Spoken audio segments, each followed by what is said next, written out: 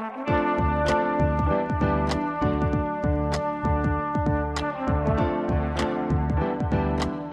listening to the Co-Main Event Podcast. And now your hosts, Ben Folks and Chad Dundas. That's right. You're listening to another episode of the Co-Main Event Mixed Martial Arts Podcast. I'm your co-host from BleacherReport.com, Chad Dundas, and joining me as always from MMA Junkie and USA Today, it's your friend and mine, Crazy Legs, Ben Folks. Crazy Legs, how you doing? Doing all right. Can you comment on this? This blast from the past. Little birdie told me this week that they used to call you Crazy Legs back in the day. That is true. Maybe when you were running around starting at outside linebacker for the Claremont High School football team? That's right, the Wolf Pack. Go Pack. Yeah. I mean, I feel like the nickname itself paints a picture, but can you maybe give me the origin story? Or I like to think that it was a nod to my throwback style of play. Okay. Yeah. Maybe like a both ways, fingers in the dirt.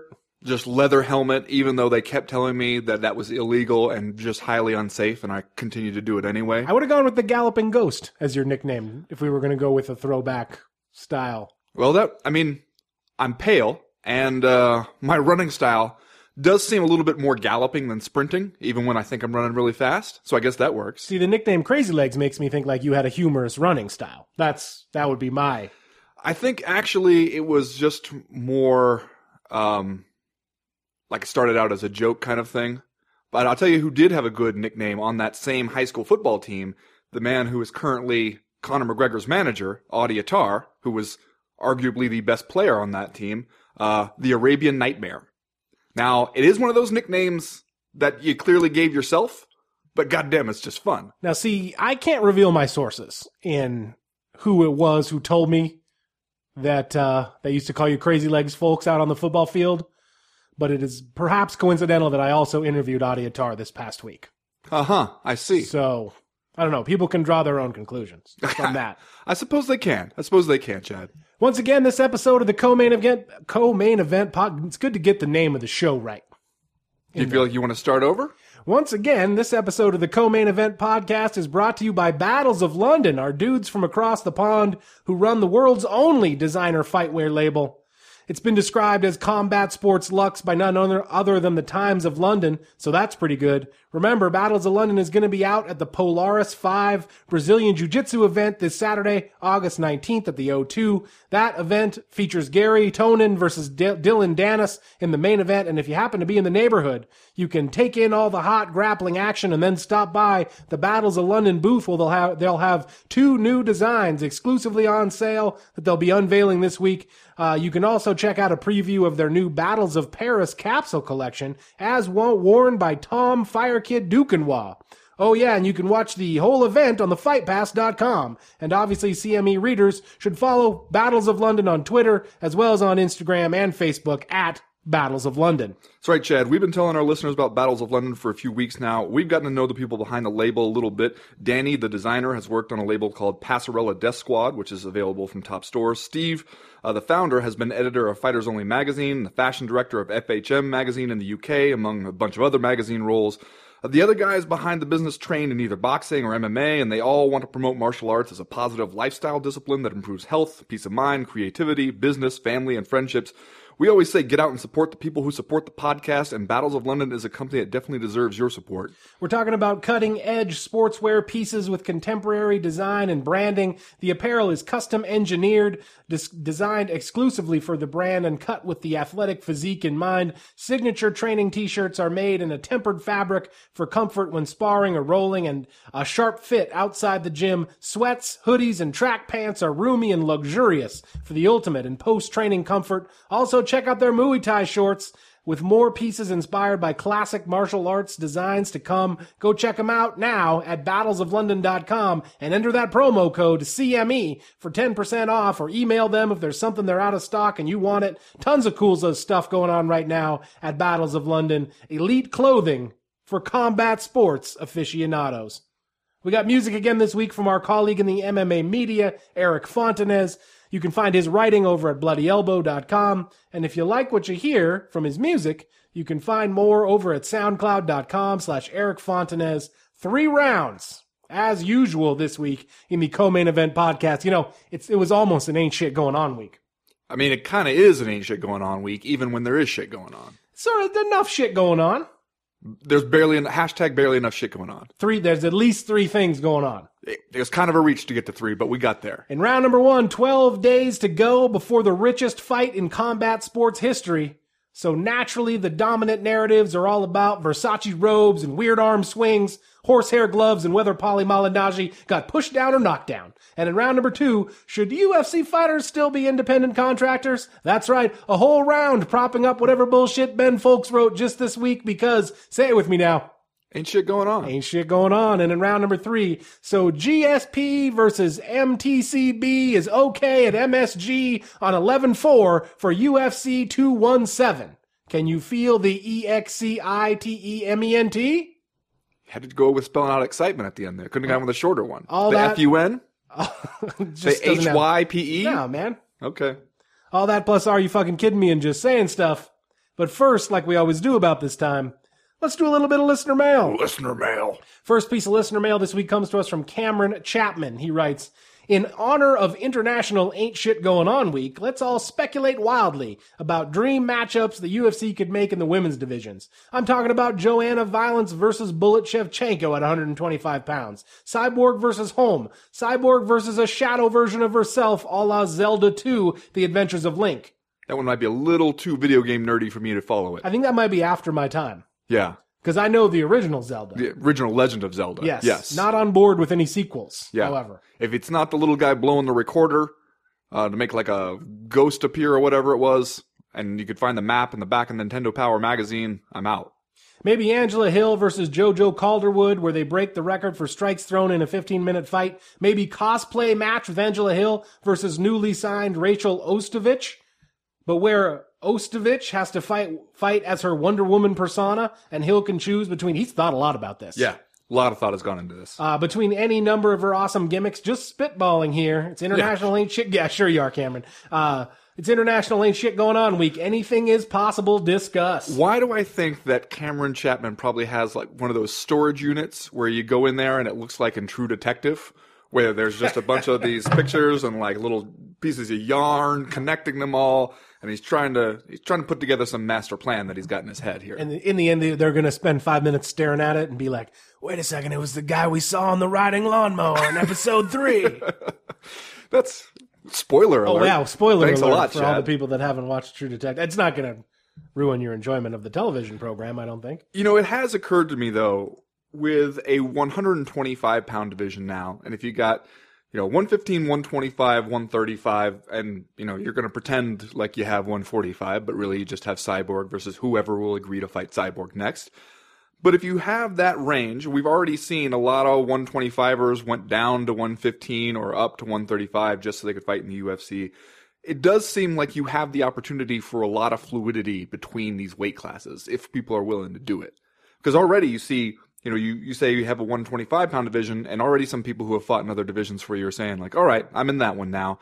And if you can come up with some ideas for some fun matchups to make, especially for people who are not exactly rocketing to a title shot immediately, why not? It seems like now's the time to do some of that stuff, right? Yeah, I think so. And in terms of actual dream matchups that could be made in the women's divisions, I'm kind of looking forward to Cyborg versus Holly Holm, which I don't think is that much of a dream. That seems like probably what will happen for the featherweight title here before too long. I think that's a heck of a fight and one I would definitely hotly anticipate. And in addition to that, I'm just going to say, give me Joanna Jędrzejczyk versus everybody. Like, can you make a fight with Joanna Jędrzejczyk in it? We'll watch. Okay. Make me a shirt that says Jędrzejczyk versus everybody. We'll wear. Okay. I'm going to go to the mall right after this. Unrelated, but I will get that shirt. Yeah, I'm going to go to Shirtworks and see what I can do for you. But that makes me wonder, because we've already talked before about if you have a 125-pound division, how long before Joanna Champion become Joanna Champions and goes up there and goes after another belt. And yet the other thing that the cautionary tale of Conor McGregor reminds us is that the UFC is not really going to let you do that. They might let you go up there and challenge for another belt, but so far, no indication that the UFC is actually going to let you hold 2 belts. So then what do you do with that? Right. Are you just doing it so that you can do it one time and say, see, I did it, and then you got to pick one? Or is that when Joanna Jędrzejczyk picks on like Layla Ali or somebody? Clearly, I don't know any female boxers. Almost by necessity that they can't really let a fighter have 2 titles in 2 weight classes. I mean, those titles have to stay in heavy rotation. I mean, except for the ones that Conor McGregor has, right? Those ones can get subbed out for months on end. But the sheer crush of the live event schedule at this point dictates they need most of those titles to be active. So you can't really have 2 or 1 person hanging on to 2 of them, as cool as it seems. I do like the idea of Joanna Jędrzejczyk at 125, though. I think it's super interesting, just because if there's one thing that seems like her Achilles heel or a weakness that she might have, maybe it's that she's super slight of stature. And so having her move up to a weight class where, you know, it's more possible that she would face some bigger fighters, I think would be kind of fascinating. So I'm into that. Be sure to check the spelling on Jędrzejczyk before you go down to Shirtworks and get me that shirt made. Other than that, I'm on board. Oh, I'm not even going to try that. We're just going with Joanna, maybe even just Champy. Next question this week comes to us from Jay in Oakland. He writes, have you guys seen the documentary Icarus that was just released on Netflix? If not, spoilers ahead. The short version is the guy who headed the Russian anti-doping lab winds up blowing the whistle that the whole anti-doping thing was really more of a super pro-doping thing that was state-sponsored and went all the way up to Putin and across all sports that cheated WADA in the last few Olympics. Shit gets real after that. See, that sounds real enough to me after that point. But that's not the point. Do you think that this should make us any more suspicious of fighters like Khabib Nurmagomedov and other Russian MMA fighters that have come to prominence recently? Could this have any impact on how USADA often decides to test these Russian, or how often USADA decides to test these Russian fighters? Please discuss. I had not seen this documentary, but you had me at documentary about doping in sports. Yeah, I haven't seen it either, but it sounds interesting. It sounds like a tip for the well-rounded fight fan. Yes, it does. I will definitely check this out. But I have read in the New York Times the stuff about this, how they say that they got away with a bunch of doping at the Sochi Olympics, if that's the one we're talking about. And it actually seemed like you're expecting something super high tech. But the report in the New York Times said that it was something to the effect of basically they built like a secret back door into the lab where they just reached in at night and subbed out the samples after the samples had been collected. So like not exactly, you know, Mission Impossible kind of stuff. Basically just like, you know, when the screwball teens in the comedy movie drill a peephole into the girls' locker room, it's like that, only for doping. I don't really see the connection with the MMA fighters though, right? Because those people wouldn't be policed. I mean, maybe when you're fighting on the independent circuit in Russia, you would be policed by some kind of Russian-centric anti-doping agency. But once you come over to the United States and once you sign a contract with the UFC, you would be subject to that company's anti-doping policy, which would be, as far as we know, on the level. I mean, we've talked at length, probably too much in the past, about how the relationship at times seems a little cozy, and not necessarily that anyone knows of a lot of impropriety going on, but it just seems possible, right? But we have every reason to believe that most of the drug testing there is on the level at this point. And like, I feel like it's kind of, now that I've said that, it's kind of unfair to single out like Russian fighters on the independent fight scene. Cause I got news for you. You got to be suspicious of American fighters on the independent fight scene where there's basically no drug testing, right? But see, the question here basically is that if there was a state-sponsored program where basically it was important enough to the government of Russia to go out there and win some damn Olympic medals, to like for this to be not just individual athletes and their coaches trying to figure out a way to cheat, but the actual like state apparatus getting behind it and putting, you know, the resources and the know-how and everything behind it, which obviously automatically makes it just a little more of a scary conspiracy there. If they were that willing to do it to make Russia look good in the Olympics, would they be willing to do it to make Russia look good in fight sports? We already saw, you know, you could, if you wanted to really reach, you could connect it to that HBO Sports thing in Chechnya, where you see an example of somebody who's using MMA to help him politically. You know, it's at least conceivable that the government of Russia would be like, all right, MMA seems like something we're good at. We're good at fight sports. We're having a lot of success there. We'll help make, you know, build up Russian pride in this thing. If we have a bunch of dudes, maybe we can help them that way through some state-sponsored doping program. I mean, and if the question is, should USADA then be a little more aggressive about testing Russian fighters than about fighters from anywhere else? Yeah, I don't know if you really want to start singling them out in that way. I think you would just hope that the USADA program is good enough at testing everybody and doing it often enough that if that's the case, you'll start catching some of those people. Next question this week comes to us from Manchester United Club. What is he? He's a club ambassador now, I believe, but he was a player. Club ambassador Ji Sung Park. We always appreciate getting mail from our famous soccer-playing friends from all over the globe. He writes, with hashtag ain't shit going on, it's the perfect time to ask, what makes a good nickname, and what are your favorite/least favorites? Now, see, people thought I was just mocking you at the beginning of the show when I brought up Crazy Legs Folks, but there's a tie-in. There is. This, and now we're tying it into this nickname question. That's right. Now, I've given way too much thought to the nicknames in MMA over the years. That's probably a staple of this show, giving too much thought to that aspect of the fight game. I think some of the things that I think make a nickname really work, for one thing, it's got to be somewhat distinctive, but not in a way where you're trying super hard. And it doesn't always have to even really make a ton of sense for you intellectually. Like, I think of Shogun Hua, right? Mm-hmm. Where, it's like he was Shogun, his brother was Ninja Hua, and it was like in the Pride days, it was Shogun and Ninja. And, there's nothing super obvious that jumps out to you that says like, okay, here's a real samurai thing that he's got going on. I mean, he's an aggressive fighter, a Brazilian shooter box fighter. Like, they all were pretty aggressive fighters. But it was distinctive enough where there wasn't like there was a whole bunch of Shoguns running around.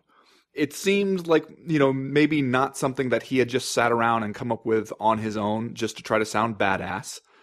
And, he's fighting in Japan, so it seemed like maybe it could have been like fairly organic. And then it just got attached to him. And so it was to a point like Rampage Jackson, where you could just say Rampage, you could say Shogun, and we know exactly who you're talking about. That's one of the things that makes a good nickname. If you can just say it and we know, all right. But you can't just say Pitbull and have us know who the hell we're talking about. Right. I guess it's the ultimate sign of the good nickname when the nickname just replaces your name. Yes. Right? Like, nobody calls Shogun Hua Mauricio. I mean, maybe his family, but we're not on this podcast being like, oh man, I can't wait till Mauricio fights again. Yeah. Or I feel weird every time I have to type out Quentin Jackson. Now, see, I'm going to use the pornography definition for good nicknames in that. You know it when you see it? Yeah, like I don't know that there's a hard and fast rule for what they are, but I know a good nickname when I see one. Like Paulie the Magic Man Malignaggi, which is obviously awesome just because of the sheer alliteration, right? Which is one we just uncovered last week. You like some alliteration. I do like alliteration. I think that there's nicknames like Randy the Natural Couture, which is a nickname that really does fit the guy, kind of seems like it makes sense. But then you're right, there you could be a nickname which doesn't even really happen to have to like feel descriptive or applicable to the person, but it can still just be like kind of awesome. Or I think like even though it's not like one of my exact favorite nicknames, the Iceman, Chuck Liddell, that one, because you can see that was probably applied to him by other people who saw like his demeanor going into fights, that he was known for being a guy that didn't get rattled and was very calmly violent in his fights. And it didn't seem like something where he sat there and was like, it'd be rad if I just start calling myself the Iceman. Like, it's hard to imagine Chuck Liddell caring that much about something like a nickname to even sit there and try to come up with one himself. So that kind where you get it, it's somewhat distinctive, but it feels like the guy's own. One of the awesome things about the Iceman, too, is that it basically came with an entire branding opportunity, right? Because then you get into the blue shorts with the ice on them. You got the Iceman logo. It just seemed like Chuck the Iceman Liddell really... Like that's actually a pretty good example of a successful nickname. Or even Anderson the Spider Silva, which comes with like a color scheme that lends itself to marketing opportunities. The whole idea like behind a lot of guys where they try to just think of like the scariest possible thing that they can come up with, and that I think like is so counterproductive a lot of times, because who are you trying to scare exactly? The other guy getting in a cage with you, it's not like he's going to hear like, oh, this dude's the pit bull? Oh, that's a scary dog. Yeah. Like, what are you really trying to accomplish there? You want something that's going to feel like your own, which is one of, I think, the issues we took with the Reaper. Bobby Knuckles' preferred official nickname is if it sounds like something that is going to be a choice in the drop-down menu of the Create a Fighter portion of a UFC video game, then maybe think harder. On the other hand, El Kukui is, I think, kind of awesome. Yeah. It is super distinctive to Tony Ferguson. Like, it speaks to who he is as an individual. Plus, it's kind of scary. I mean, no, Tony Ferguson's not going to scare other fighters with it, but when I hear it, I'm like, ooh, right? Kind of scary. But Just still scared? fun at the same time. Yeah, it's fun to say. All right, Ben, we may have jumped the shark here because the next question comes to us from retired Finnish professional ice hockey right winger, Jari Kurri. Oh, hey, Yari. So what you're saying is that we're reaching out into other sports, really? Yes, that's... The CME is big time. I'm saying maybe people ought to put their real names on these things. He writes, given that we are coming up on a couple of weeks of ain't shit going on, I figured that this is a good time to harass you boys about doing more book clubs, or at least re-release the Tank Abbott one, because there's probably a bunch of co-maniacs that haven't heard it. Thanks, guys, and hope to hear about the White Elephant essay contest in the future. 2 things. Unbeknownst to you, Ben, I'm trying to set up a book club for a future episode. Okay. I don't want to get too into it just in case it doesn't work out. But in answer to retired Finnish professional ice hockey right winger Jari Kurri's question, we are considering a book club. Probably would be in the fall. Probably would be in October. This is news to me. Do you have a book in mind? I do, but you can't know what it is yet. Okay. That's weird. That's a weird thing for you to do. Well, I'll let you in on it. Let's just say it'll be on a need to know basis. Also, for the question about re-releasing the Tank Abbott one, I mean, it's still out there. It's not like we hid it in the vaults or anything. Yeah, you can go find it. Yeah. I mean, I don't even know that we have it anymore, like on a computer, but... I mean, I feel like you could probably Google it. Tank Abbott Book Club CME and probably get you there. There was some talk recently about doing another White Elephant essay contest, and our guy Chris Rinney had already responded that he wanted to donate some artwork as the grand prize. And then it kind of slipped through my fingers, so we didn't get it done. But I also agree with Finnish retired professional ice hockey right winger Jari Kurri. We ought to do another one. Okay. Especially right now, the world of mixed martial arts feels ripe for an essay contest. A lot of good topics out there. Yeah, such as? We got Mayweather McGregor. It seems like we could write a good prompt about that. You could WME IMG's acquisition of the UFC seems like it could be a good prompt. It seems like the trajectory of the sport toward more spectacle seems like it could make a good prompt. I don't even remember what prompts there were for the original White Elephant essay contest. I just remember that the essay about the Eminem curse that entered my brain and has never left. Well, and kind of like, frankly, in retrospect, something of a star-studded group of applicants in the White Elephant essay contest. So, like, remember Sean Sheehan was an early adapter of the White Elephant essay contest. Now, obviously, he runs or works for Severe MMA over there in Ireland as a respected member of the mixed martial arts media. So you're saying that the White Elephant essay contest is a true career launch pad? I'm saying we're out here launching careers. Okay. Next question this week. Last question this week, right? Comes to us from Mike D. From the Beastie Boys? Yeah, got to be Mike D from the Michael Beastie Diamond. Boys. Why is Alexander Gustafsson considered by many to be such an amazing fighter that should fight John Jones next? Oh, come now, Mike D. I understand that he has some impressive victories over the years and has one of the best fights of all time with John Jones in the past, but that was the past. Okay. After looking at his record, I am honestly confused as to why he is put on such a high pedestal.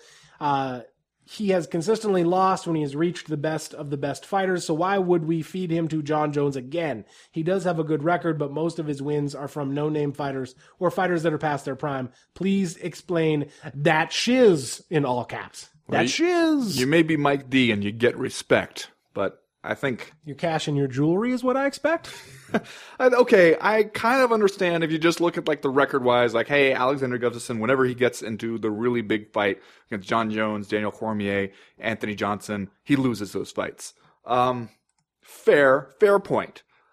However, I think part of it is due to you look around the landscape at light heavyweight and you say, who else is there who can even say that? Because he gets into a fight with John Jones and it's a great fight, arguably could have gone his way.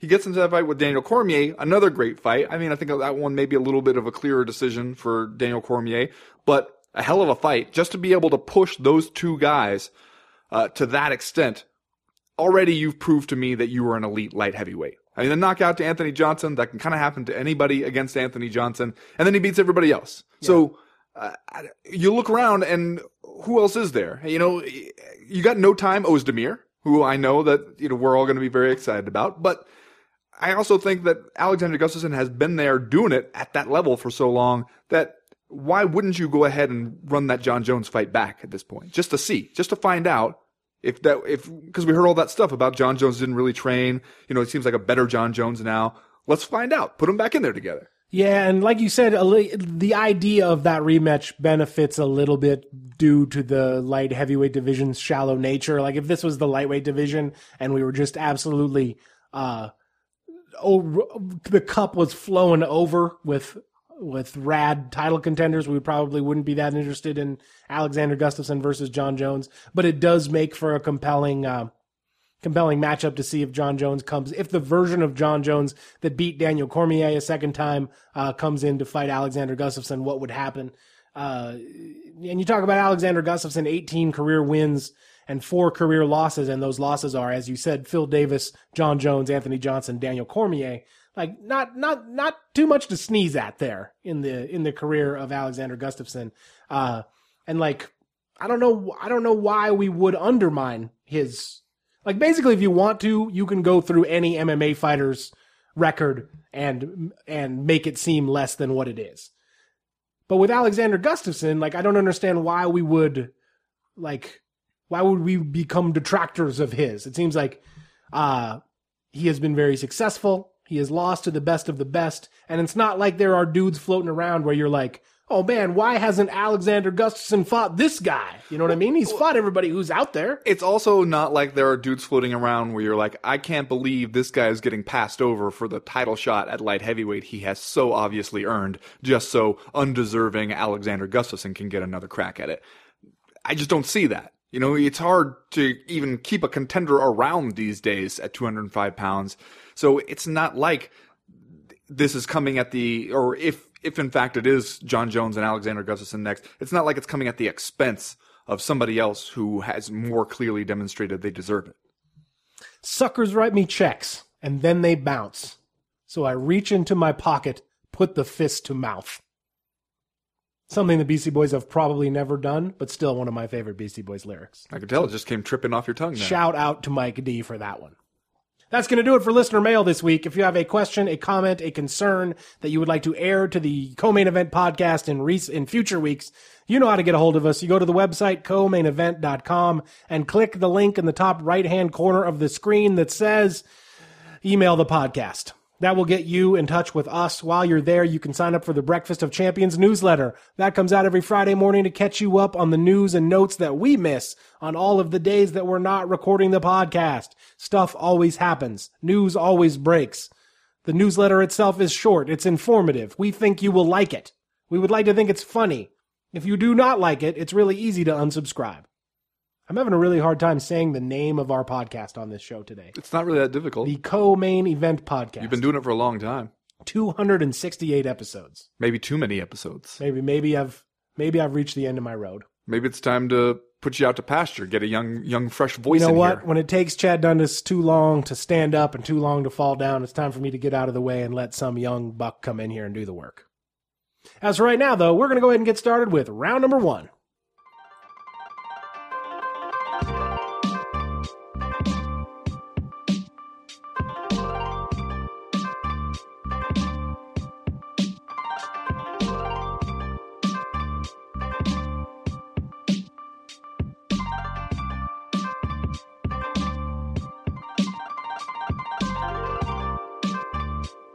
Well, Ben, we are less than 2 weeks away from the fight that we all thought could never happen.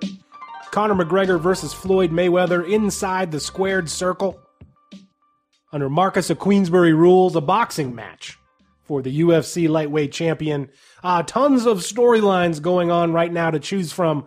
I guess let us start with the most potentially pertinent one to a show listened to by a bunch of people that like fighting. The UFC this past week released a 10-second clip of the sparring footage, the infamous sparring footage between Conor McGregor and the Magic Man, Paulie Malignaggi, appearing to show Conor McGregor maybe legitimately knocking down Paulie Malignaggi during a sparring session. What's your take? What's going on here? What's really going on? First of all, I think it's worth noting that I'm sitting there on Friday night and I get an email, and I see it's from the UFC, and it's like sparring footage of Conor McGregor and Paulie Malignaggi, and I'm like, oh boy, this is going to be good. And I click on the link, and it's 10 seconds. And there's an edit in the 10 seconds. You can't even show me like 10 continuous seconds. You have to splice together 2 scenes. Have you ever tried to go on the internet and look at Bigfoot footage on like YouTube? Man, you know I have. This is what this reminded me of. If you go on the YouTubes and you like want to look at some Sasquatch footage, you will find people being like, stone cold lead pipe proof of the existence of Sasquatch, a preview of my documentary, which will come out sometime at a later date. And then you click on it and it's like weird 10-second clips with edits in the middle of it of a fuzzy fursuit like walking around in the distance. And to which I think to myself, man, if you had stone cold lead pipe proof of the existence of the Sasquatch, why are you giving me fuzzy 10-second edited clips? Because you're going to save the good stuff for your documentary that'll never come out. Which is never coming out, right? And that's kind of like what I feel like about the Conor McGregor, Paulie Malignaggi sparring footage. That's like, okay, well, if we got sparring footage that the point of which is to make us feel like Conor McGregor has a better chance against Floyd Mayweather on August the 26th than we thought that he had previously, put the whole thing out, man, because that's what I want to see. Like, if you legitimately have footage that's going to make me think, oh yeah, $100 out of my wallet, mailing it to Showtime because I want to watch this fight more now, post that. When you post like an edited 10-second clip, I believe that the natural assumption is that we're hiding something, right? Yeah, well, or that we're trying to make something look like something that it's not. In a reasonable world, that would be the natural assumption, and I'm sure it's going to be the natural assumption for a lot of people.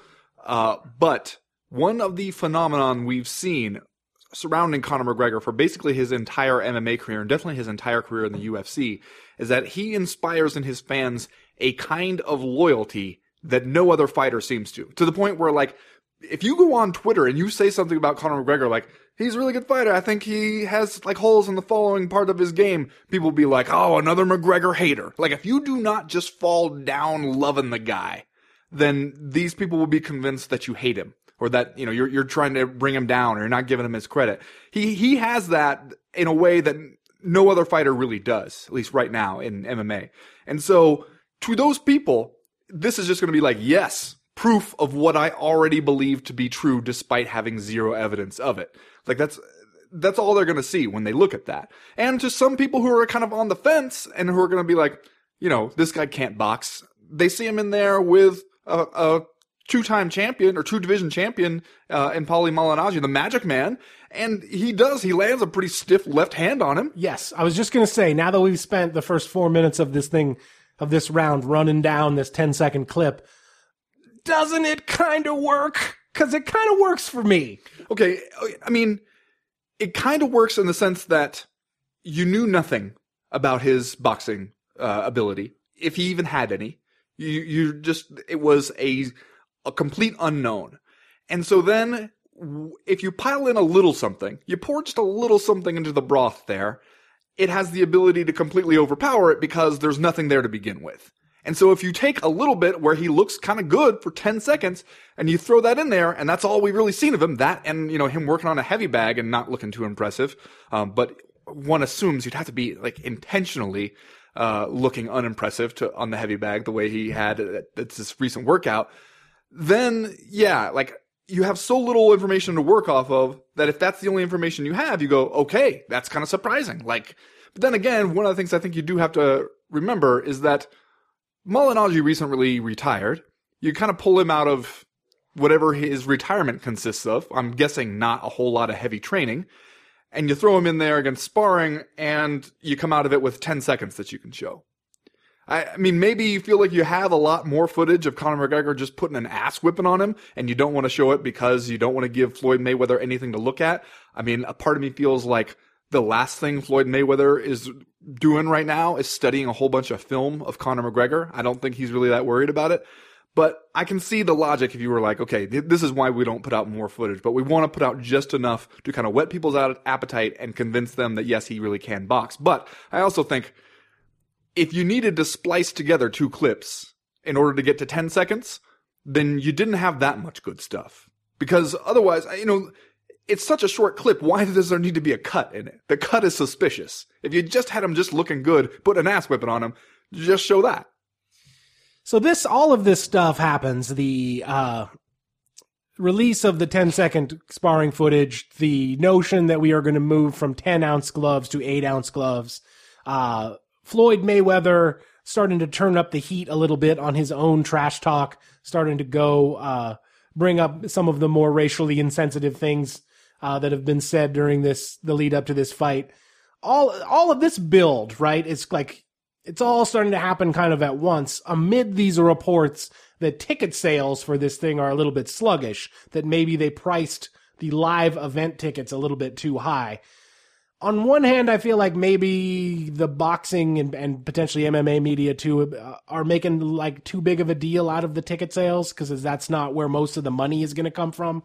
But does it seem to you like maybe not a coincidence that all of these plot lines are starting to converge 2 weeks before the fight, like at least amid some concerns that things aren't selling as well as maybe they thought? Yeah. The thing to me that hints of concern, you talk about Floyd Mayweather ratcheting up the trash talk, but when I see him talking to ESPN and being like, here are the reasons Conor McGregor should win, or here are the ways that he could beat me, that to me is something where I'm like, he's worried that nobody's going to buy this because they think it's a mismatch. Like the word that it's a mismatch and a farce has gotten out there too heavily to where they feel like they need to counteract it. And that kind of that seems like it's trying to accomplish the same thing as the sparring footage, basically, is you're trying to convince people like, no, wait a minute, this is legit. Like, this is not just a complete joke where one guy has no chance. This is going to be a real fight. And I think like that should be a vital concern for them because on one hand, just the numbers of one guy having 49 professional boxing matches with no defeats and the other guy having 0 professional boxing matches, people can do the math, even if they're not boxing experts. And on the other, I think that for a lot of people, the regret of buying Mayweather-Pacquiao is still a little bit fresh in their minds. And so I can understand how some people might be sitting there going, this is just going to be more Mayweather's bullshit, isn't it? Like, I'm going to pay $100 and I'm not even really going to feel like I got to see a real fight. And it's going to be against a guy who, is not anywhere near a high quality enough boxer to force him to do something. They're worried that they're going to feel ripped off. And so it feels like this kind of stuff is an attempt to counteract that. And it's actually kind of like the sparring footage is a much more savvy attempt to do that than Mayweather going out there and telling like a media outlet, here's why I should be worried. That one seems like way more transparent to me. It seems like a lot of the promo stuff that we've seen from the press tour to just some of this kind of guerrilla marketing stuff has highlighted for me that the UFC and MMA people are a little bit better at working the consumers through more modern technology and more like modern means than the boxing people are. The boxing people kind of expect a little bit more like, hey, we'll have a press conference, there'll be dancing girls, there'll be a singer, and you'll buy the shit because we tell you to, motherfucker. And maybe it's because MMA has had to work a little bit harder. They don't have a Floyd Mayweather to sell all those pay-per-views or haven't had that throughout the history. They've gotten a little better at these more subtle means, I think. No, I totally agree with you. I've talked to all of the promoters for this fight over the last couple of weeks, and the thing that I walked away from feeling was that Dana White is a hell of a fight promoter. He's like, you come out of a conversation with him just feeling like he has done way more to sell this thing to you than when you talk to Leonard Ellerby or Steven Espinoza, both of whom, by the way, are lovely conversationalists. But like, after you get off the phone with Dana White, you feel like you just talked to a dude who wants to make you buy this thing. And can I tell you how I'm honestly feeling about Mayweather McGregor right now? Please do. Maybe I'm a Mark-ass buster. Probably. 99% of my brain currently says no chance, right? Lopsided, walking away victory for Floyd Mayweather. 1% of my brain says, but Conor McGregor, he's done everything that he has said he was going to do. And me personally, every time I've been like, nope, this is the fight he loses, he fucking wins it. Yep. And I said that about Chad Mendes. I said it about Jose Aldo.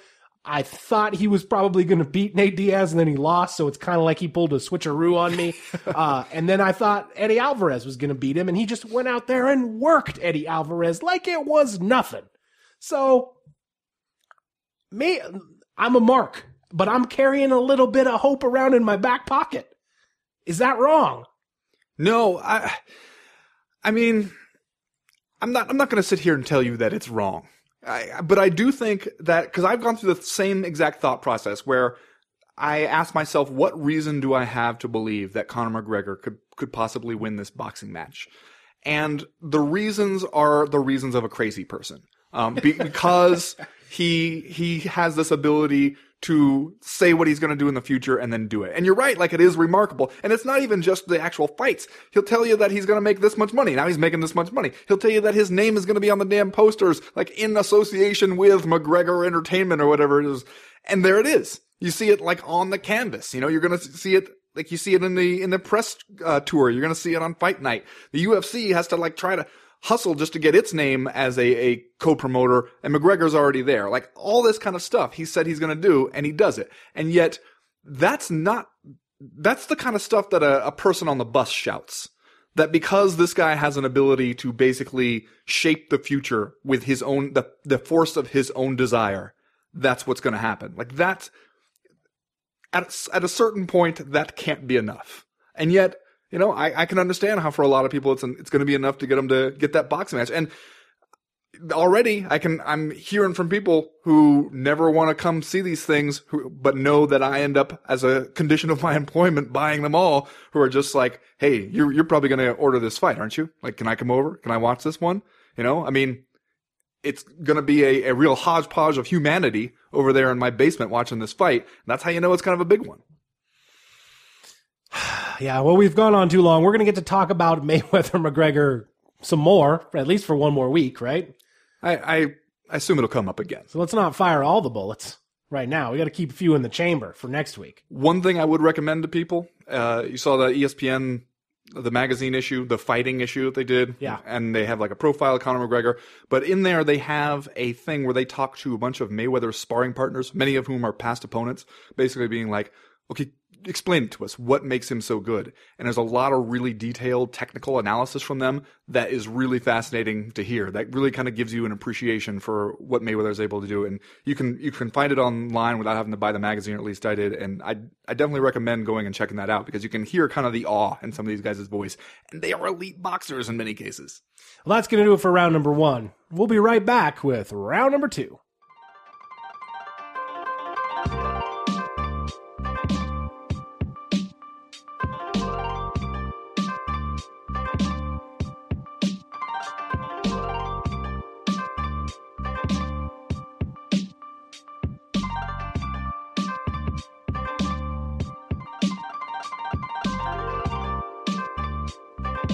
Well, Chad, the first thing I want to say about this round we're going to spend talking about my bullshit, as you put it, was that this is your idea.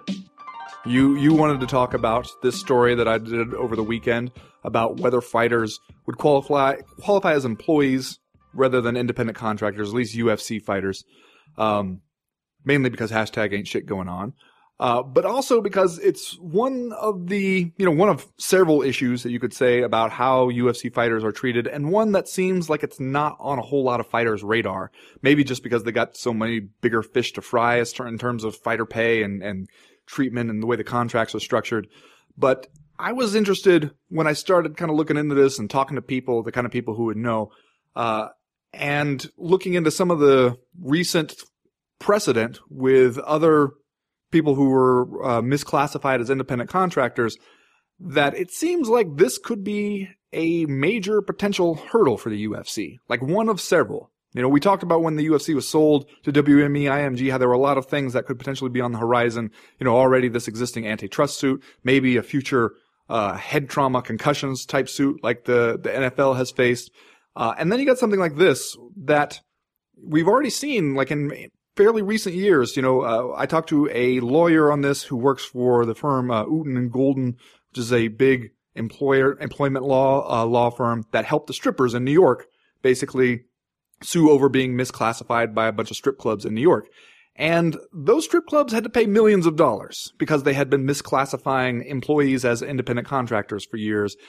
You wonder what the UFC's tax debt would be if it were found that it had been doing the same thing. Well, first of all, I want to say that a lot of people don't know this, but my exclusive performance contract with the Co-Main Event podcast means that the show basically exists to prop up the Ben Folks brand. So that's why we're here. That's why we're doing this round. And I'd like to point out you're not wearing your uniform, so that you're going to be fined. Okay, well, that actually brings up the next thing I was going to say, and that is, speaking as an independent contractor, I am paid as an independent contractor.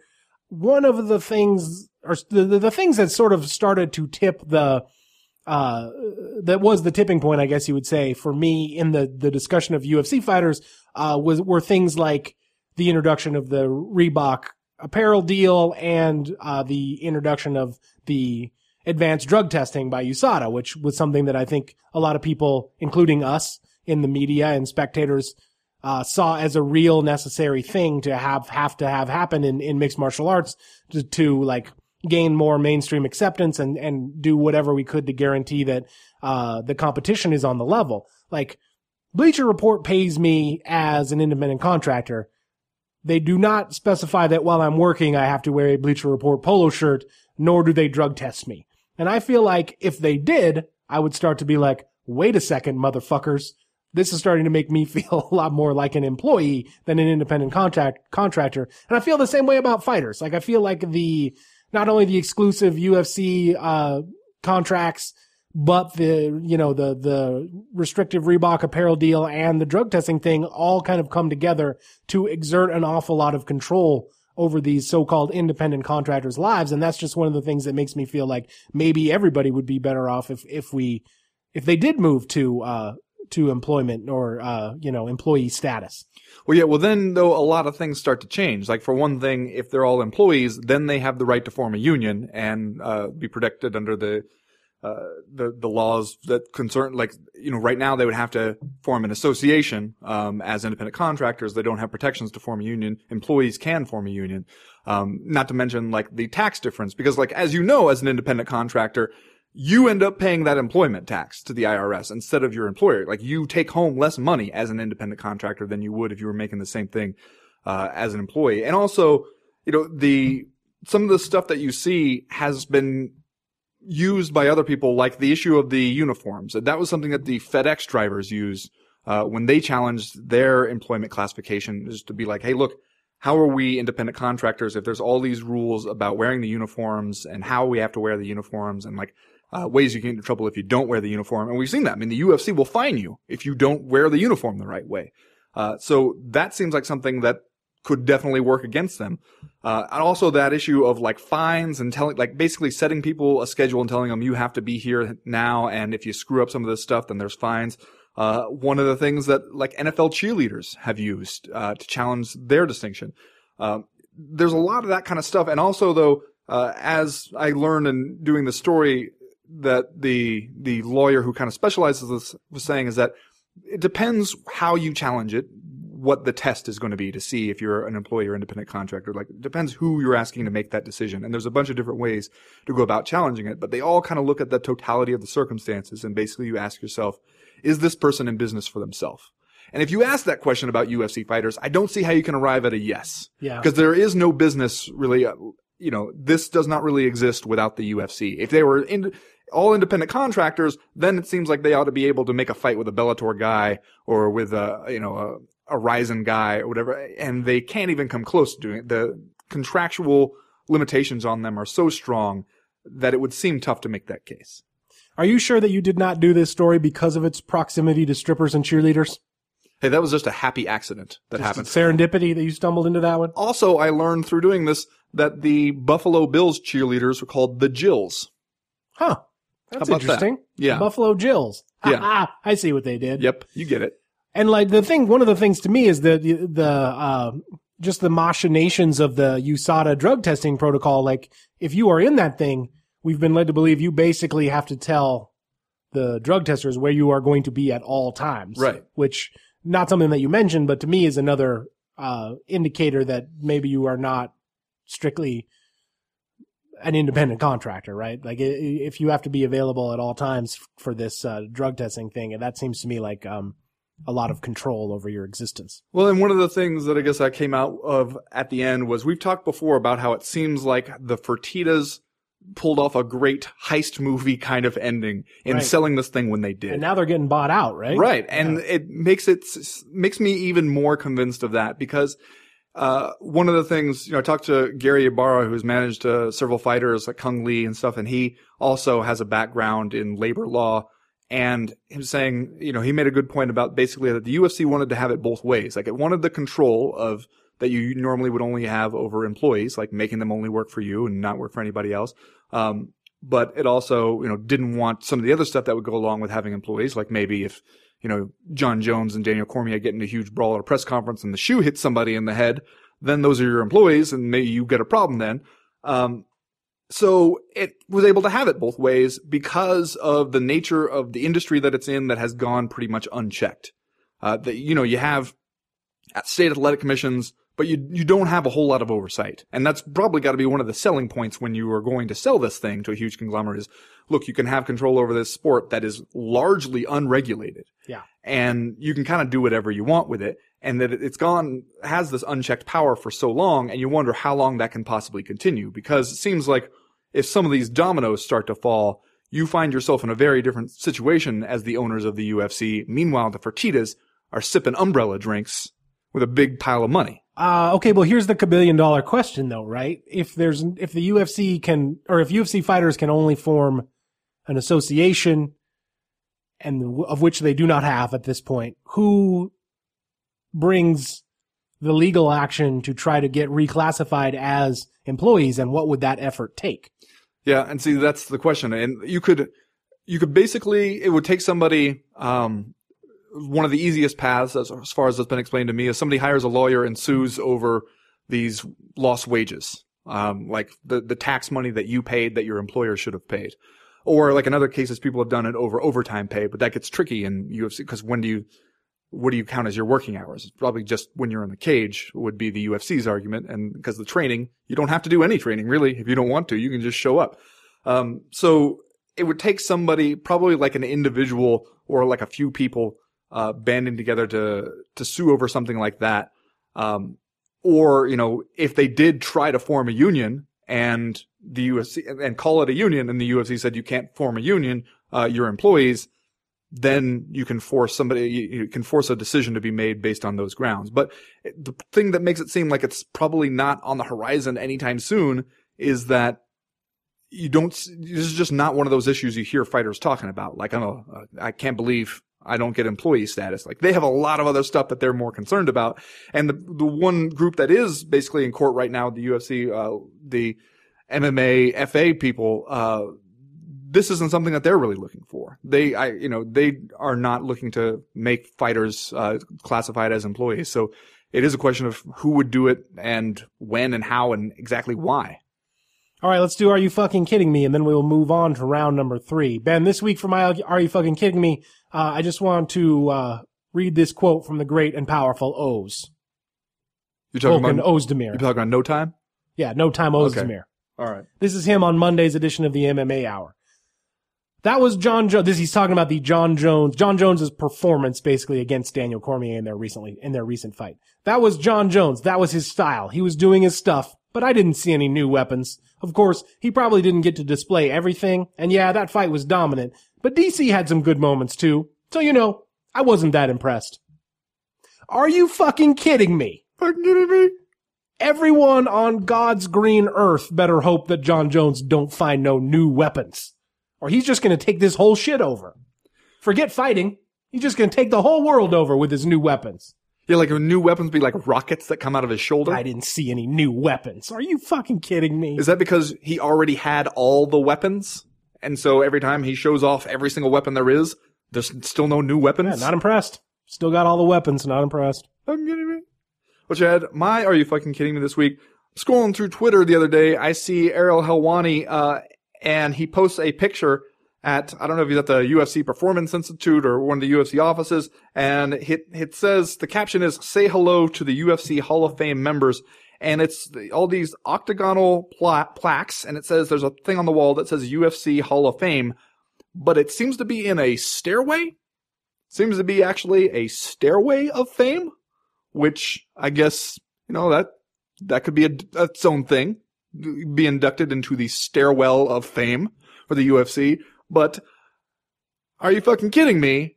You go to the Baseball Hall of Fame, and it's a great big building with a bunch of elaborate, mementos to the game and all kinds of great stuff, and everybody gets these fancy plaques and bronze busts and everything. Meanwhile, the UFC invites you to check out its most famous heroes as you're going up or down the stairs looking for a vending machine to buy a Sprite. You fucking kidding me? Fucking kidding me? Maybe they need another 100 years, like what baseball had. Okay. So you're saying just set my clock for 100 years? Yeah, check back in 100 years. All right. That's going to do it for round number 2. We'll be right back with round number 3.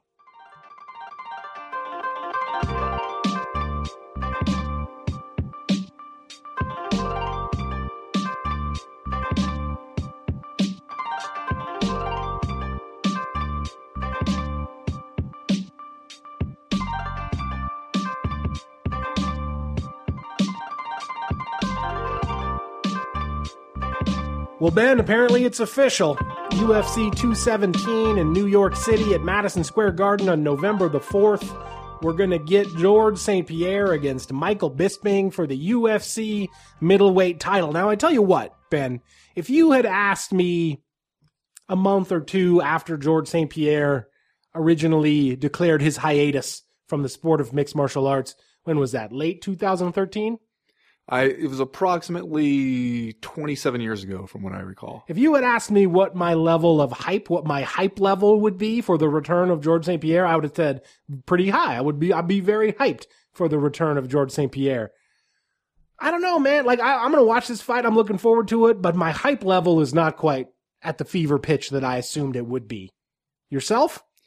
You know what this feels like to me? It feels like when Demetrius Johnson released his big thing about where he details all the things that happened going back and forth with the UFC trying to book these fights. And when they were trying to get him to fight TJ Dillashaw, and then he claims Dana White told him, like, hey, this is for TJ. TJ, deserves this, basically.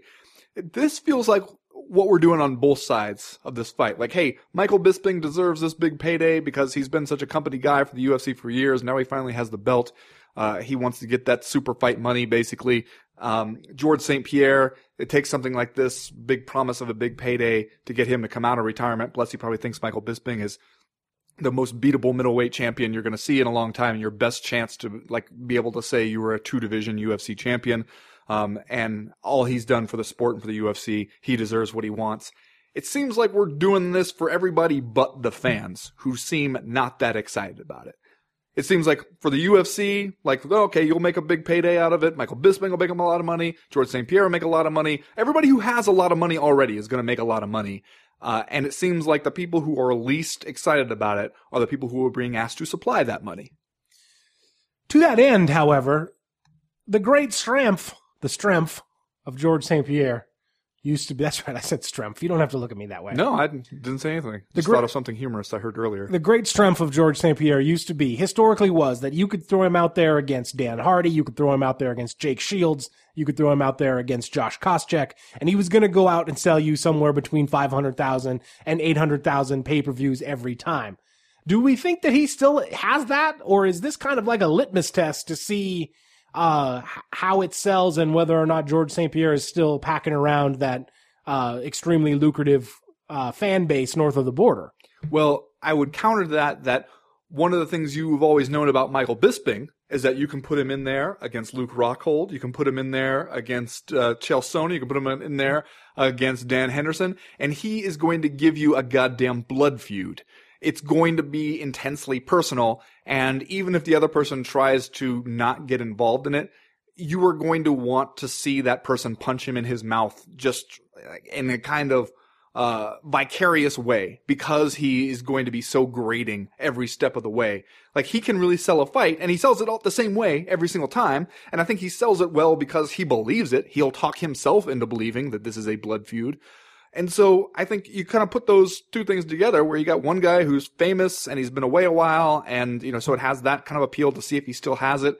You got the other guy who is just going to talk an enormous amount of shit to the point where you want to see somebody shut him up by the end of it.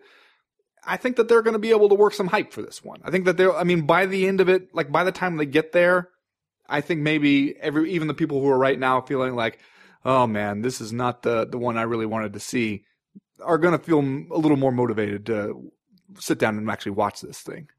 Man, you just made me think for the first time how awkward the trash talk leading up to this fight could be. Just because you are going to have Michael Bisping doing his Michael Bisping thing, and I would assume George St. Pierre doing the mild-mannered French-Canadian guy who then is just going to hand you your ass in the cage, right? Like, that's the only thing we've ever seen from him, really, except for the few times that he actually did seem to let an opponent get under his skin. Like maybe Nick Diaz can get it out of him. And maybe Diaz. Michael Bisping can, too. Maybe he can, yeah. But I just remember when George St. Pierre walked away, one of the things he talked about was, like, that balancing that razor's edge at the time of being the UFC longtime welterweight champion, where everybody was going to come hunting for that title. But it seemed like, everything about George St. Pierre having to journey to his dark place to get ready for fights was one of the things that kind of drove him out of the sport. And that makes me wonder, like, how he is feeling about coming back against a guy who's going to make it his business to turn this into a very contentious kind of blood feud. Yeah. Well, I mean, you wonder just in general, you've been off for that long, what you're going to be like when you finally get back in there. And, Michael Bisping's been off a little while too. So that, I think, is one of the biggest question marks that you're not going to be able to figure out until they actually get in the cage together. But I do think that, I wouldn't mind it as much if you didn't have such an interesting middleweight division right now. There are so many good fights that you can make for the middleweight title and so many good middleweights out there. And to then be like, all right, but we're going to have him fight a welterweight instead. And Michael Bisping has not been a very active middleweight champion. So if he goes out there and he fights George St. Pierre and he beats him, how long are you going to have to wait to see Michael Bisping versus Bobby Knuckles? Are you going to have to wait another year? If you are mad about this, you are going to be furious about the thing I am going to say next. Oh, no. So George St. Pierre is on the MMA Fortnite today with Ariel Helwani, right? And he says that it's in his contract that if he wins this fight and he beats Michael Bisping, that he has to defend the UFC middleweight title. Now let's fast forward a little bit here, Ben. Assuming, for the sake of this argument, that George St. Pierre, who we all know is a 170-pound man, beats Michael Bisping for the title, which maybe that's a stretch, I don't know, and becomes the UFC middleweight champion, who do you imagine deep in your brain's heart might be the next guy to fight George St. Pierre for the UFC middleweight title? Are you going to say Bobby Knuckles? I'm going to say a guy whose name maybe rhymes with Shauner McGregor? Or Banderson Bilva? Either of those two guys. I mean, if we are fully into the WME IMG era, right? And you want to break the bank before we even get to Brock Lesnar versus John Jones, can you imagine Conor McGregor fighting for the middleweight title, his third UFC weight class, against... He's just going to skip welterweight. A 40-year-old, George St. Pierre, or for that matter, like you were saying, Anderson Silva. Like those are your big money fights, right? For a middleweight champion, George St. Pierre. Man, I think maybe we're looking too deep into the crystal ball here and scaring ourselves. It's possible that we're staring into the mirror and we don't like what's looking back at us. Who do you actually give the edge to in this Bisping GSP fight? Just thinking about it now, I have no idea because, Bisping will come in with what I assume is a considerable size advantage.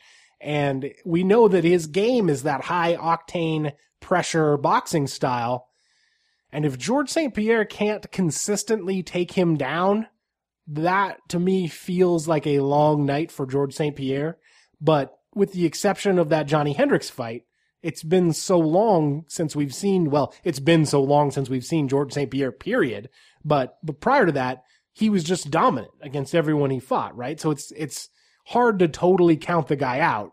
But at the same time, like against a bigger man with some decent takedown defense who's going to pressure you constantly and stay in your face and really test your cardio over 25 minutes, that does seem like kind of a tough matchup.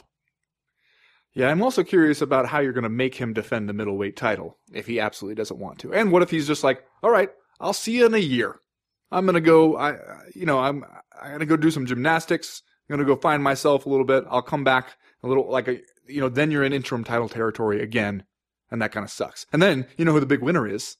Default greatest welterweight of all time, Tyron Woodley. Default. Well, I think the way that you make George St. Pierre defend the middleweight title is that you give him a tasty matchup, right? Like George St. Pierre versus CM Punk for the middleweight title. That would be pretty tasty. Yeah. But, you're going to have to make it worth his while financially and give him a fight that he thinks is winnable. I'm drawing a blank of trying to think of two guys that fit that bill. Right? All right, let's do Just Saying Stuff, and then we'll get out of here for this week, Ben. Ben, what's your Just Saying Stuff? Chad, I don't know if you saw that your boy Tito Ortiz got out of neck surgery, and he's all better now. Oh, good. Good. I guess I can put these prayer beads down. Yeah. His procedure was successful and said that it was really nice not to be in pain anymore, which as a fellow pile of trash neck sufferer, I can tell you I kind of understand what he's saying there. And then in the end of the video, he says, I'm alive, I'm fixed, now it's time to get ready because, Chael, I'm kicking your ass. I'm just saying, please, dear God, no. You want to tell me you finally got your neck fixed, you're so happy, you're finally happy to be pain-free, and the thing you're going to do as your first order of business is go back to the thing that fucked your neck all up? Are you kidding me, man? It's like a dude just all his bee stings finally healed, and he can't wait to climb up that tree with a big rake and just start swatting into the branches again. I'm just saying heavy sigh. I'm just saying there has to be somebody who cares about this man who can intervene here and stop this thing.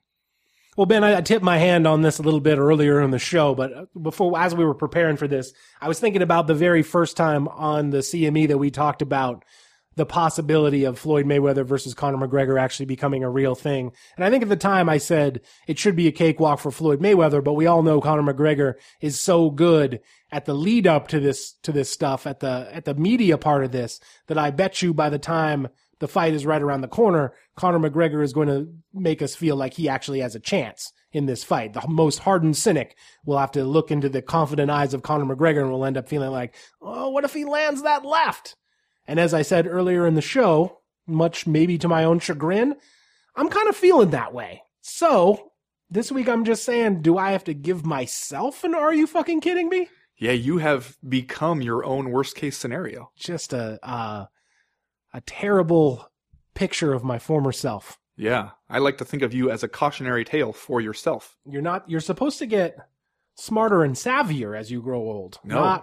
You're just getting not weaker just lining and up stupider. to plunk down my money for Mayweather McGregor and Lesnar versus Jones. And let's be honest, when you say plunk down your money, you mean come over to my house. Yeah. And sit there with my dad and watch it. Yeah.